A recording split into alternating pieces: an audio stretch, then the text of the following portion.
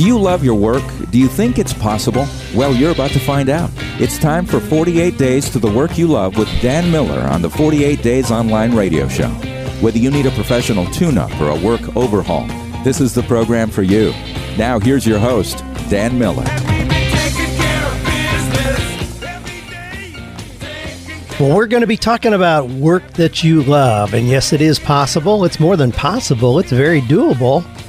You know, even with things changing as they are today, there are so many opportunities to find or create work that you love. Now, I need to add that in because a lot of the questions we're going to be dealing with here today have to do with creating work that you love rather than going out and trying to find it. I mean, we got questions like, here's a question from somebody who says, what if you live in a small rural community where there aren't a lot of employment options? Well, what do you do if you can't find work that you love? Well, this is one of those situations where we need to look for and solutions, not either or. Either you find a job that you love or you just live your life in misery. No, there are other options. One of those being, what if you could create the work that you love? What would that be? What would it look like? Well, this is your host, Dan Miller, on the 48 Days Online Radio Show. Wrote a book a few years ago. If you're a new listener, I wrote a book a few years ago titled 48 Days to the Work You Love. That's done very well out there, given us a pretty sizable platform, people that we can speak to and continue giving tips, inspiration, hope, and encouragement. We thank you for being part of that audience and welcome you in. You can always find more information at 48days.com, or if you want to get involved in a community of people who are creating work they love, you can go to 48days.net. That's a growing, sizable audience at this point of people who are saying, you know what, I think I can figure this out. I've got an idea, but I'm not sure how to do a website. So they ask somebody in that community. Or I'm not sure how to set up a shopping cart. So they ask somebody in that community. I'm not sure how to market my little dry cleaning business. How should I do that? And they get input from other people there. It acts as a brain trust. We'd welcome you to be part of that group if that fits your needs. Well, here's some of the other questions we're going to be addressing today. Somebody says, Dan, I have a friend who's talking about ending it all. How can I help? What do you think about the idea of becoming a personal chef?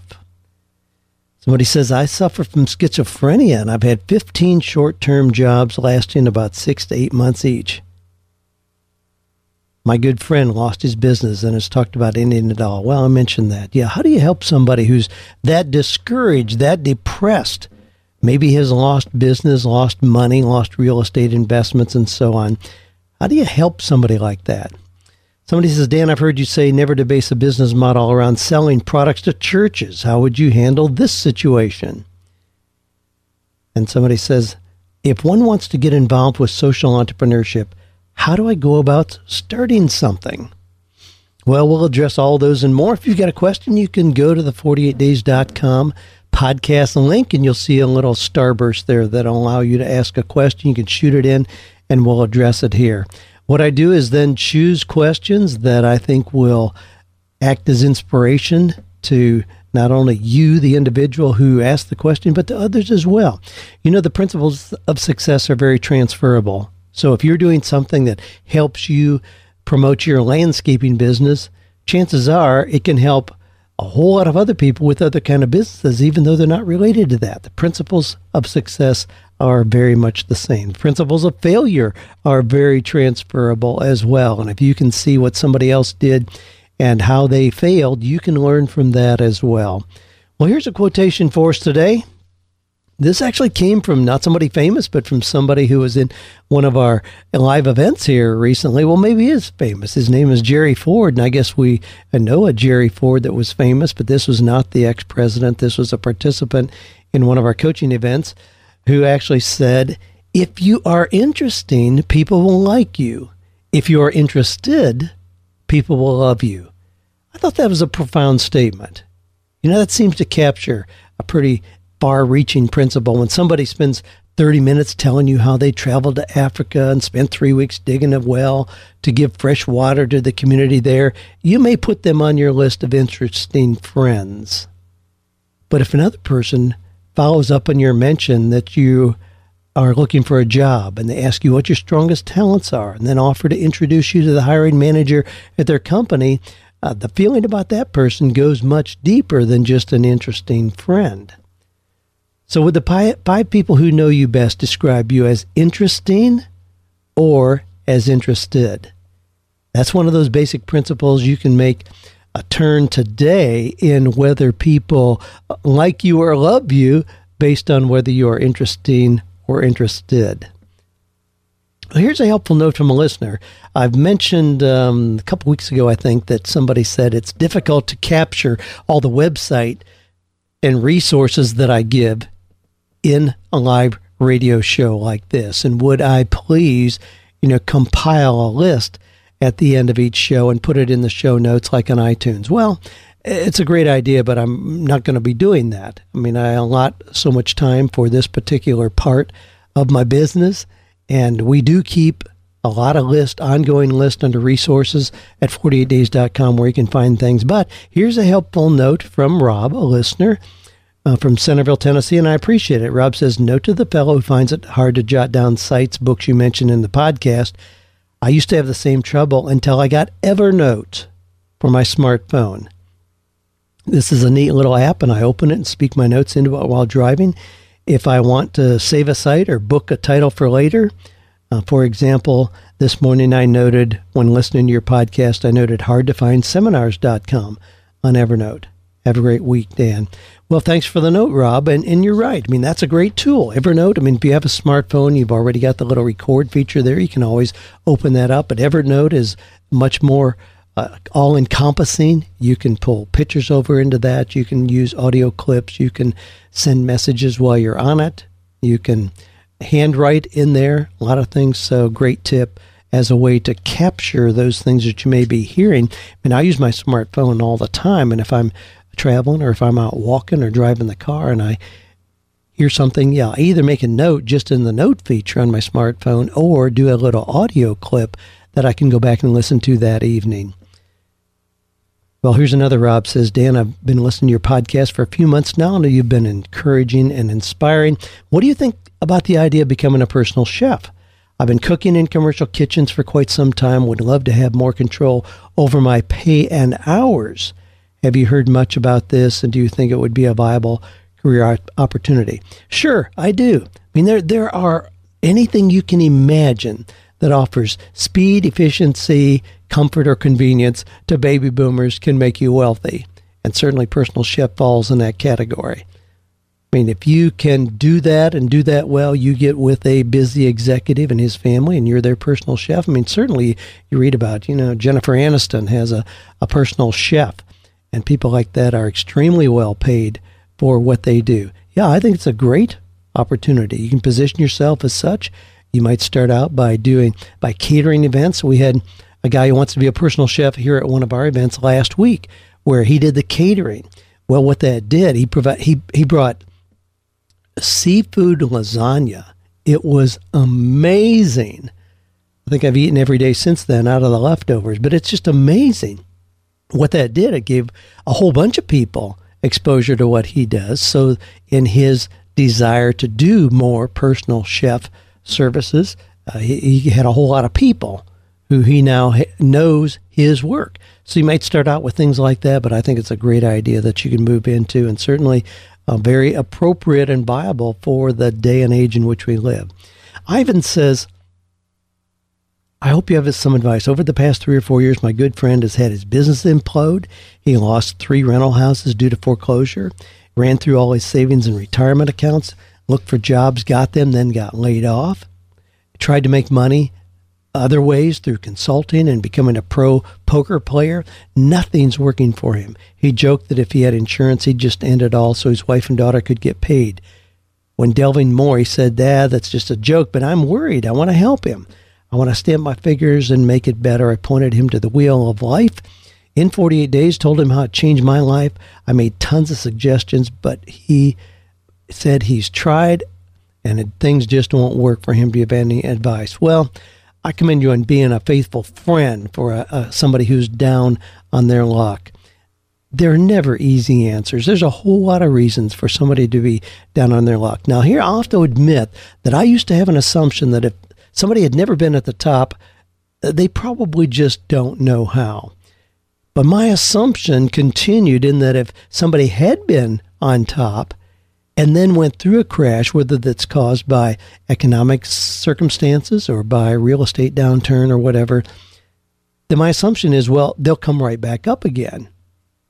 But increasingly, I've run into people who have been up and are now down, and they stay down. And all of a sudden, not only weeks and months have gone by, but years. And I mean, it's really dumbfounded me to run into more and more people, guys I knew who were at the top. I mean, with yachts and vacation homes and private planes, fancy cars, houses, the whole deal. And now they're down. And I mean down. I mean, I talked to one just recently who did not have money to pay for the little apartment that he's in. He was putting clothes on eBay to try to raise money for groceries. He was going to using coupons at McDonald's. I mean, this guy really was a high roller. And I'm thinking, how in the world is that possible? So it prompted me to do a lot of research, and in doing the research, one of the things I ran across was John Maxwell's book, written back in 2007, titled Talent is Never Enough. But it really helped me kind of unpack some of the things that I see happen to a person like this. Now, this is, I don't mean to be discouraging or disparaging in any way, but talent is not enough. Talent can get you on top in terms of investments and real estate and owning material things and all of that, but it's not enough to keep you there. It's kind of a shaky platform unless it has underneath it, and Maxwell talks about things like character, integrity, relationships, responsibility. I mean, those are things that will keep you on top, and without those, talent, with what it supplied, may just crumble and fall. Now, again, everybody's situation is different, but when you come alongside somebody, help look at those areas. Help look at the areas of life in the wheel of life that you find in 48 days so that you can help determine what deposits of success are being made physically, spiritually, in personal development, socially, family. Those are the kind of things you want to look at. Help somebody be strong in those areas so they can bounce back more quickly. They have a foundation to bounce back than in those things like career and finances. So just keep being a friend, but keep helping them look at how to have balance, how to be successful in areas other than finances. And frankly, it can allow you to go through a period of time where finances are in a toilet if you have strength in those other areas that I just mentioned. Help him do that. Be a faithful friend. You can learn in the process, and hopefully he will be able to come back up again. Well, this is Dan Miller. You're listening to Dan Miller in the 48 Days Online Radio Show. If you've got a question for the radio show, just go to the link on 48days.com. Go to the podcast link. That'll give you a little form where you can shoot a question in. I'd be happy to entertain that for an upcoming show. Susan from Holyoke, Colorado. I had to look at that name kind of slowly. Holyoke, I guess that's how it's pronounced. And I did go look it up because your question is this. I've been reading your 48 Days to the Work You Love and No More Mondays, great ideas. But what if you live in a small rural community where there aren't a lot of employment options? The job is causing stress and health issues, but I need a paycheck. What are my options? Thank you. Well, I looked up Holyoke, Colorado, and yeah, it looks to be maybe an hour and a half northeast of Denver. And I know those areas. As a matter of fact, I'll be in Denver tomorrow as I'm speaking on this particular recording. But I know that area pretty well, and I know that some of them are small, isolated towns without a whole lot going on. Now, what you have to take comfort in, though, is knowing that economic opportunities are not limited by geography anymore. That used to be true maybe 10 years ago, certainly 20 years ago, where if you couldn't find a job in your little town, you were pretty well stuck. But that's not true anymore. You can be part of the biggest e-commerce business in the world by, going out this afternoon and buying some baseball cards and putting them on eBay tonight. Now, that's just one example, but the world really is flat. I work out of a barn in a cow pasture outside of Franklin, Tennessee. I mean, my business has dealings all over the world. I mean, we have lots of listeners and customers in places like Ecuador and Brazil and New Zealand and Australia and Germany and Norway and Sweden and Ethiopia and Uganda, Nigeria, Rwanda. I mean, it amazes me, but that is possible because rather than opening a little bookstore in Franklin, Tennessee, which would be a very tempting idea, it's a quaint little town, but if I did that, I would immediately have about a 5-mile radius of prospective customers.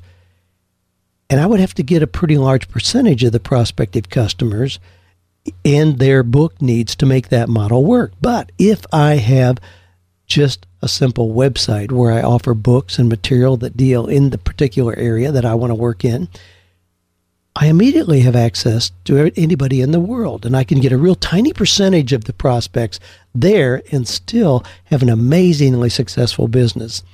You may have to look for opportunities like that where you don't have the geographic limitations of living in Holyoke, Colorado.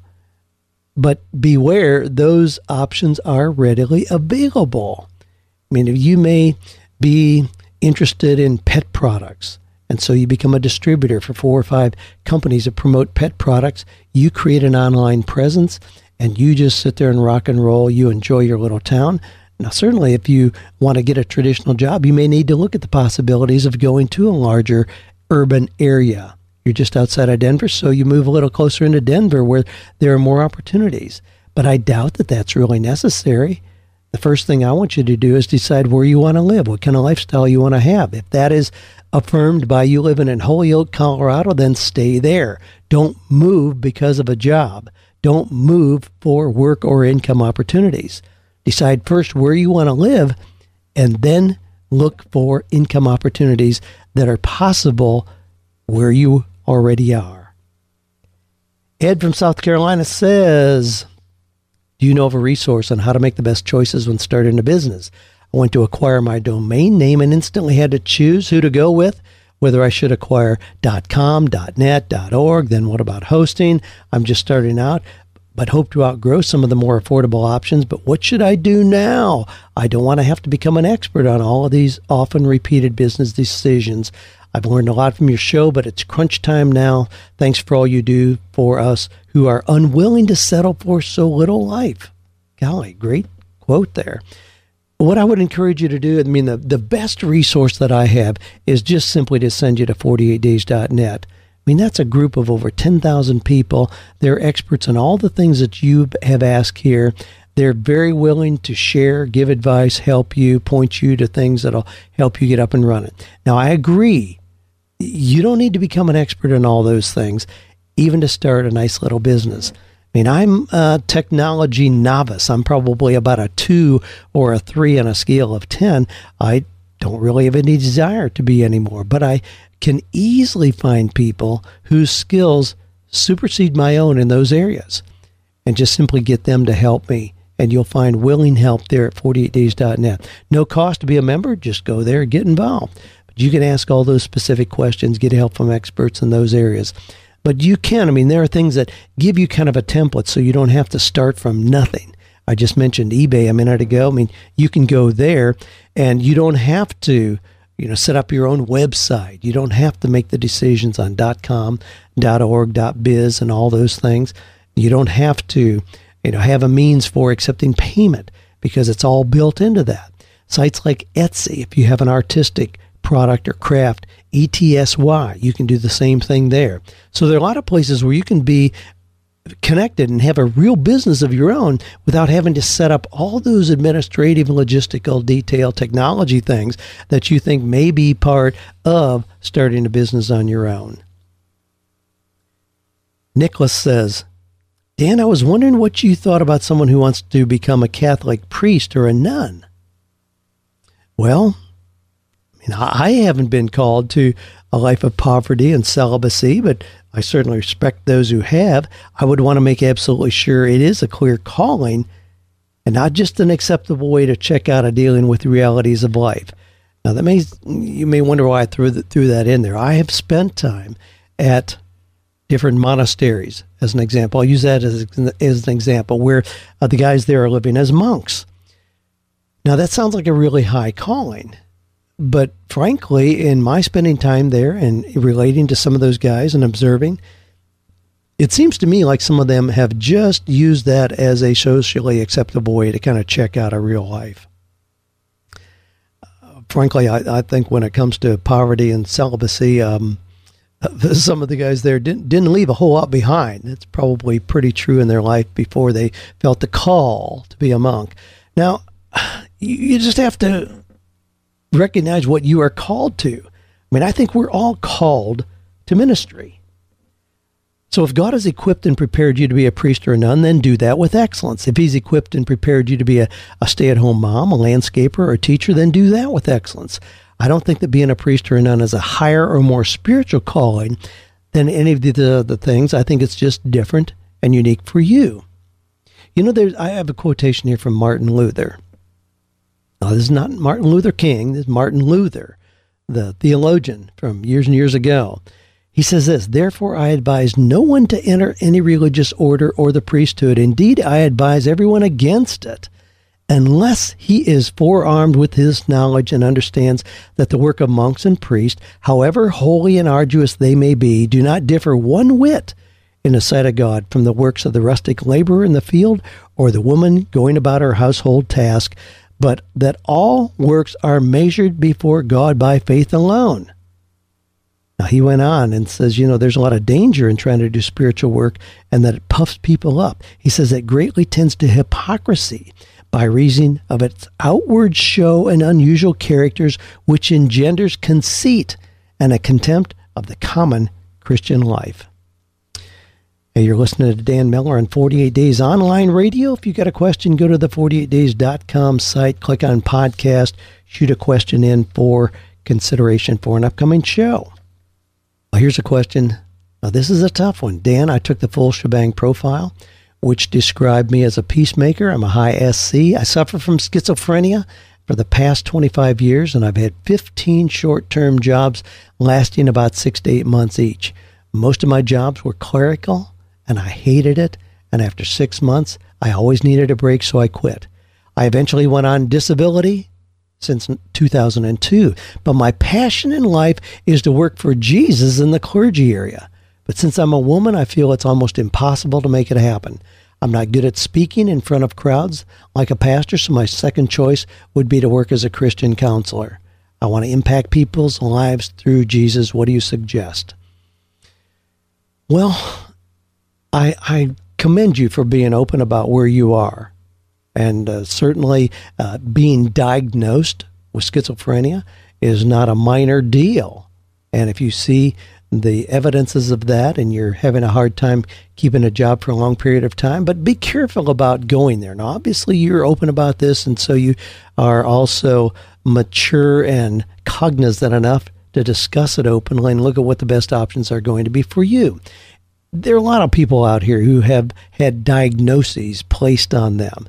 I mean, my one son was diagnosed bipolar, and it was seen as a real dramatic kind of thing. Well, we recognize that, yeah, he has some ups and downs, and he recognizes those.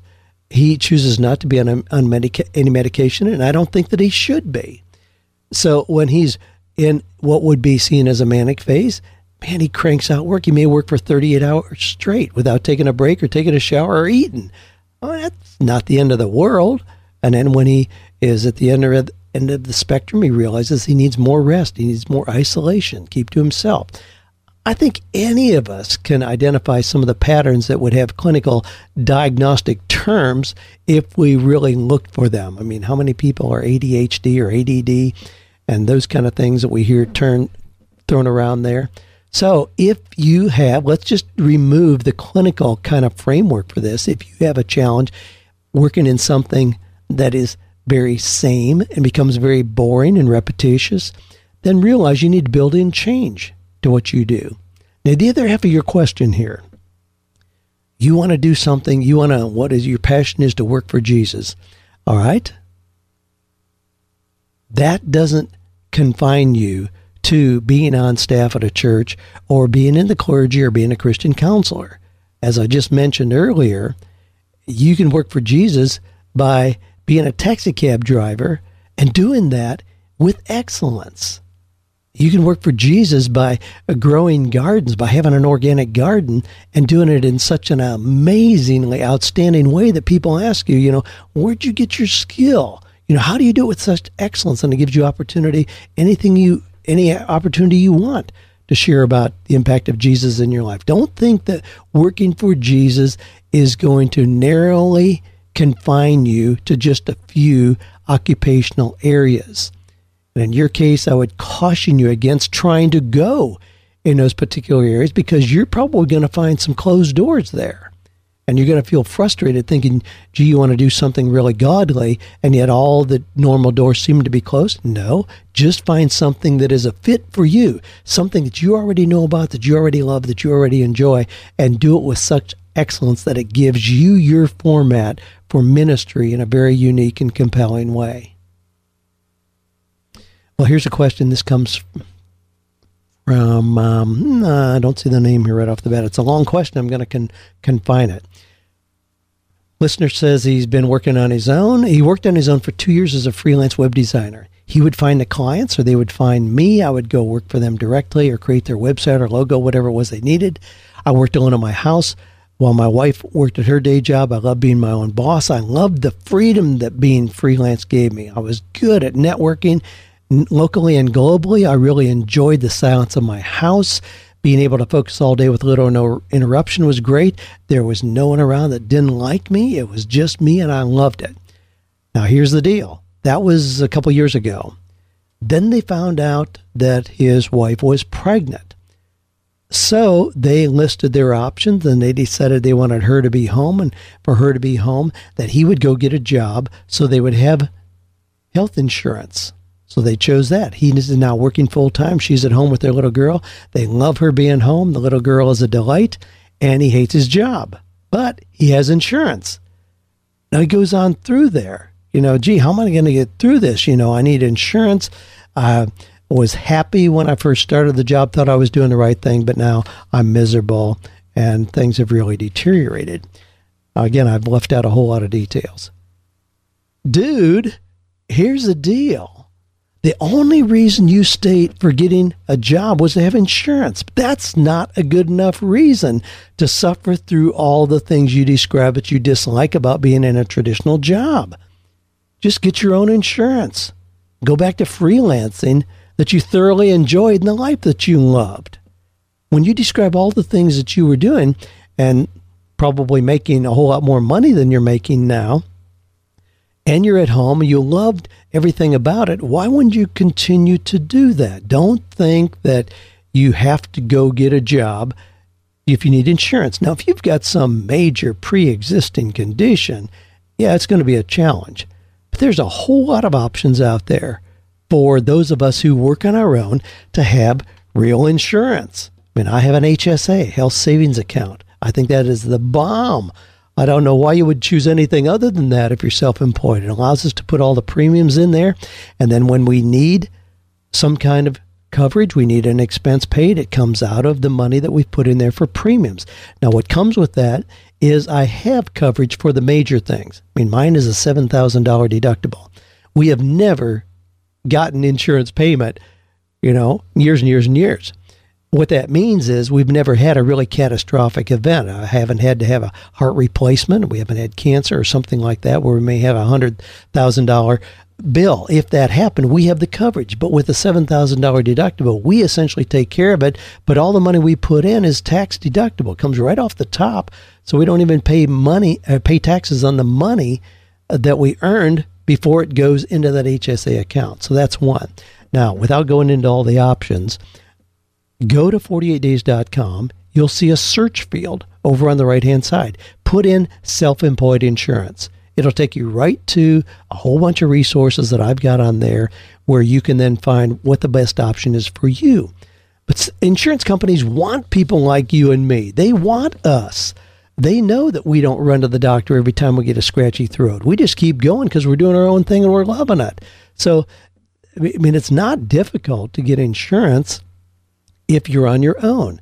And there are even ways that you can be involved in groups. You can become a member of like NFIB, National Federation of Independent Business People. You can become a member of that organization and then get group insurance through that. So it's like a big company anyway. So there's a lot of options, but boy, it is really apparent. You need to get out of the job you took, thinking you were going to be responsible as a new daddy, and go back to doing work that you love and just take care of the insurance piece and go on, be happy. Grant from Florence, Kentucky says, Dan, thanks for your blog. I've been working in my company for 15 years, not enjoying it anymore. Oh, this is a similar question. My question is, I have a wife and 2 kids and need to be covered with health insurance. What are my options to ensure that my family has coverage for health insurance in a gap between leaving my old employer and starting with my new employer? Now, this may be a little different. If you know that you're going to be 3 months in between or whatever, almost without exception, if you have group health insurance now with your employer, they will provide an option for you to continue it, usually called COBRA. So you can continue it, and it's usually you continue it for up to 18 months in between jobs if you think that's the direction that you're going. Now, if in that transition you discover that you're going to do something on your own and not go back, then you can convert that, transition over into a regular health insurance policy.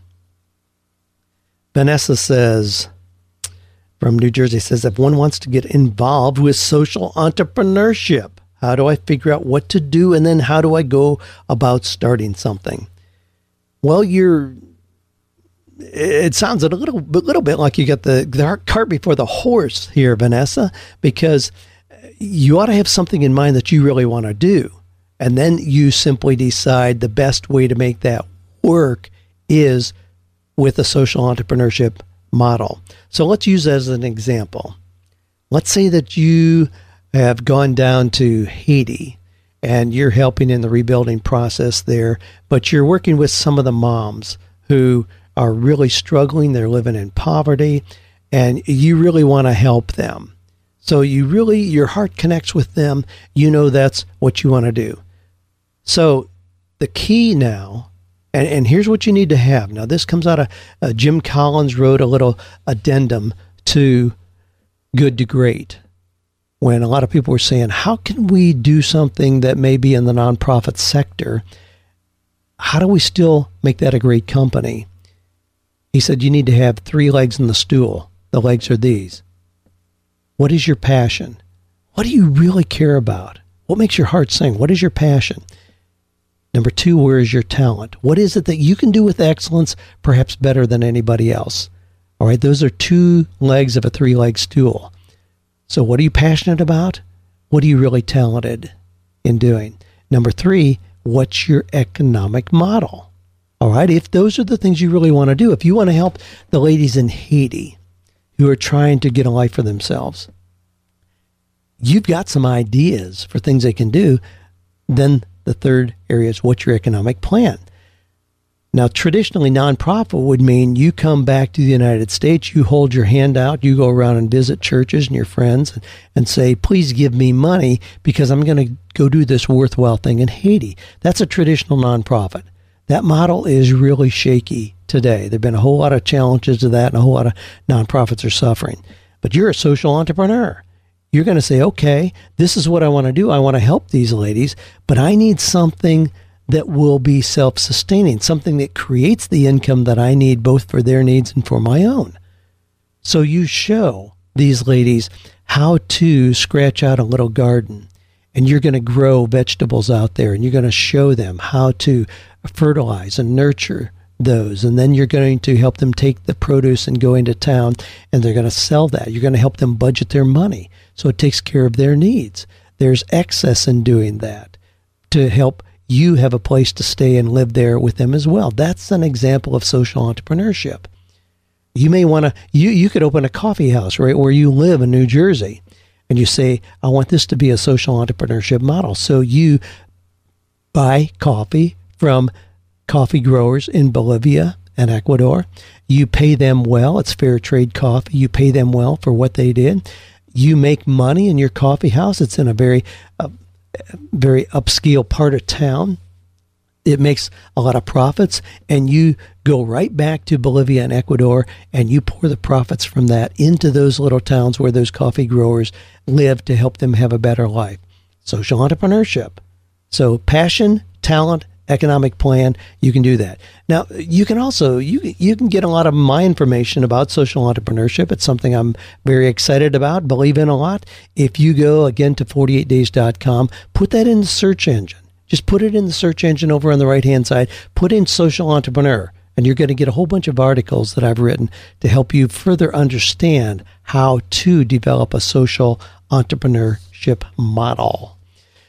Crystal says, I've transitioned careers from being an esthetician, that's a skincare therapist, for over 8 years, which I hated, to now becoming a licensed real estate agent. I'm trying to create a LinkedIn account to put myself out there as an agent for job possibilities while I build my real estate business. I'm currently serving at a restaurant at night, very eager to quit.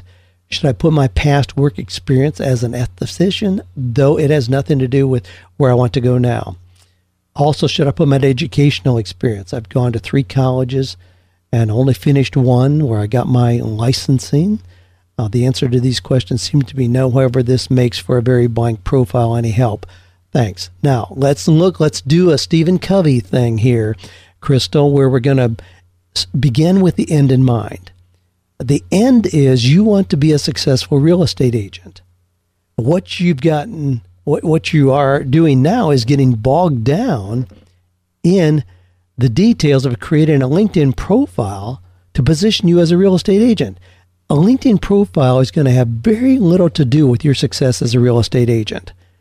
I mean, just focus on being a great real estate agent. A LinkedIn profile is like an extended resume, and that's not what somebody's going to be looking at if they're considering you as an agent for their real estate company or by a potential client looking for someone to sell their house. Nobody is going to go to LinkedIn and check you out as a real estate agent. I mean, it really is almost outside the entire center of influence. Now, certainly you can do that. I mean, I am on LinkedIn, have lots of connections there. But when you are going to be in it has more to do with professional, traditional positions. So if you want to get a job at Procter & Gamble, yeah, it would have a place in doing that. But for what you want to do, it just doesn't have enough value. Just start being a great real estate agent. And you're also talking about all these things that you have to perhaps list to convince somebody that you're a candidate for real. You don't need to do that. I don't care where you went to school. I don't care what licensure or certification or training you've had. I want to know, can you sell my house? And if I want to buy a house, do you know the market in my area? Do you know the things that I need to be aware of as a potential buyer? I mean, just focus on what you're going to. Don't get bogged down in this where you are now about trying to position yourself to get a slow start. And also you talk about, do you need to go back to being an esthetician, or do you need to go back to waiting tables? Don't assume a 4-year startup period of time. If you want to be in real estate, get in it. Yeah, keep waiting tables at night if you need to. But see, this is a 90-day period to get a couple deals in the funnel as a real estate agent. Then do that. Do that with excellence. You don't need to just stick your toe in the water and be doing that very, very slowly. Hey, this is John Tesh, host of Intelligence for Your Life, and you're listening to my good buddy Dan Miller. Finding your purpose and passion is the first step to living out intelligence in your own life. 48 days can show you the way. Now, back to Dan. Well, you are listening to Dan on 48 Days Online Radio. Thanks for your questions coming in. You can shoot a question in. You can shoot a question, just an email if you want to Ask Dan at 48days.com, or go to the podcast link, 48days.com. Leave your message there. David from Wilmington, North Carolina says, I love the podcast. Now, this is an interesting question. It kind of brings up something that I apparently talk about. Sometimes I apparently drop things in and people hear them as ironclad rules, which seldom they are. There's not much in my life that's written in concrete. Most things are very flexible, but this is kind of an example. Okay, let's see. It was David who says, I'm in the process of creating small group materials for churches to use with new or returning Christians. I've been volunteering at my local church with a similar program. See tons of potential. I want to create my own material to improve on the concept. It will consist of a short workbook, audio messages, and a leader's guide. The real USP is in the delivery of the material, not the content. The group is a conversation-based approach to understanding our Christianity. This material could be used in multiple churches, community groups, or formats. I'm really excited about the project, but I've heard you say never to base a business model around selling products to churches. How would you handle that? Well, yeah, you've heard me state that, because I really do believe that. I think that's a very challenging model. Now, certainly, well, hey, you've heard this guy. He's done pretty well in selling to churches. Hey, this is Dave Ramsey, and you're listening to my longtime friend and career coach, Dan Miller, on I Love My Work. Now, back to Dan. You know, Dave and I, of course, have been buddies for years and years. Dave has done pretty well selling to churches, but that's not the only thing he does. Don't ever think that. Yeah, there's a high profile for Financial Peace University in churches, and they sell millions of dollars of that there. But again, that's not the foundational basis of Dave's business. Golly, he writes books. He has a radio show. They have other products. They sell to corporations. There's a whole lot of things. There are companies out there like Church Initiatives. Church Initiatives, Steve Grissom's CEO, great guy, based out of Raleigh, Durham, North Carolina. They create products like Grief Share and Divorce Care. So you'll drive around, you'll see those signs in front of churches. We're doing a divorce care program. They got a brand new product that I was honored to be part of. I videoed some segments for it. It's called Single and Parenting. It's just coming out. Their entire business model is built on selling to churches. Certainly we see things like Lifeway that creates content, curriculum content for churches. So, I mean, it's obvious it can be done. I just don't want to do it. I think it's too much work. There's the mentality in churches that things ought to be free. I just think there's a whole lot easier ways to make money than have a business that is dependent on that. Now, again, having said that, we sell a lot of products to people who are wanting to find their calling, create fulfilling work, live a meaningful life. We also sell a lot to churches. But as a percentage of our total business, our sales directly to churches probably comprise, I don't know, maybe 2% of our sales. I don't have the figures really accurately here. It's so small, we don't even really track it. I think that probably what you're doing here, you ought to continue to do as a volunteer. You know, maybe you can then have a material cost for what you're doing, but I think it's pretty challenging to try to ramp that up into a reasonable income generator. Again, this is me. When you ask a question, you're going to get Dan Miller's opinion, and that's all it is. I've done a lot of work in churches over the years. I speak there. I get paid very well for speaking in churches. But again, I've never made that a very direct part of what we're doing in business. Even the seminars that we do, the 48 Days to the Work You Love, my intention was never for those to be done in churches primarily. Now, I knew that would be an offshoot, and some people would want to do that, but I really designed them to be done like in chambers of commerce or in community centers.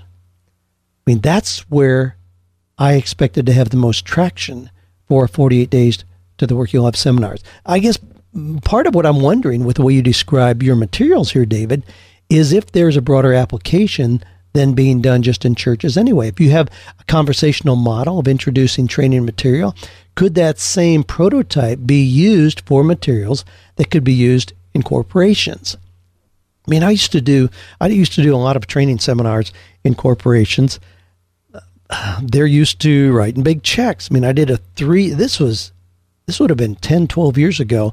I was doing leadership excellence seminar.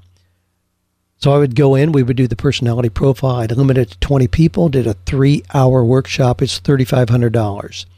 Now, I've done a lot of training sessions in churches as well, but I've never been paid $3,500 for a 3-hour training session in a church. Well, I shouldn't say that because actually I'm, as a speaker, that's kind of in a different category, and I am paid very well for that. But again, I think that if you have a training model, I think you'll drive yourself crazy if you try to make that the focus of your business and just sell to churches.